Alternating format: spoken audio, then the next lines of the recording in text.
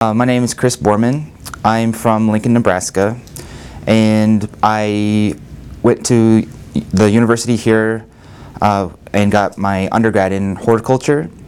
And after I graduated, I actually moved over to Tokyo, Japan, where I taught English for 3 years. And then for one more year over there, I worked at this arborist slash gardener kind of place and did a lot of Japanese gardening kind of work. And then when I returned to the States, I was looking for grad schools, and through looking through some of my references, I contacted some of my previous professors, and one of them suggested the DPH program, and I chose to apply to this program because as a horticulturalist, we kind of look at all of the different aspects that go on with plants, and I thought this program really fit my interests, which is basically anything that affects a plant. I need to know what's going on with it. So I thought the program covered all those bases. Graduating. Yes. Actually tomorrow. Yes. Yes. So congratulations. Thank you.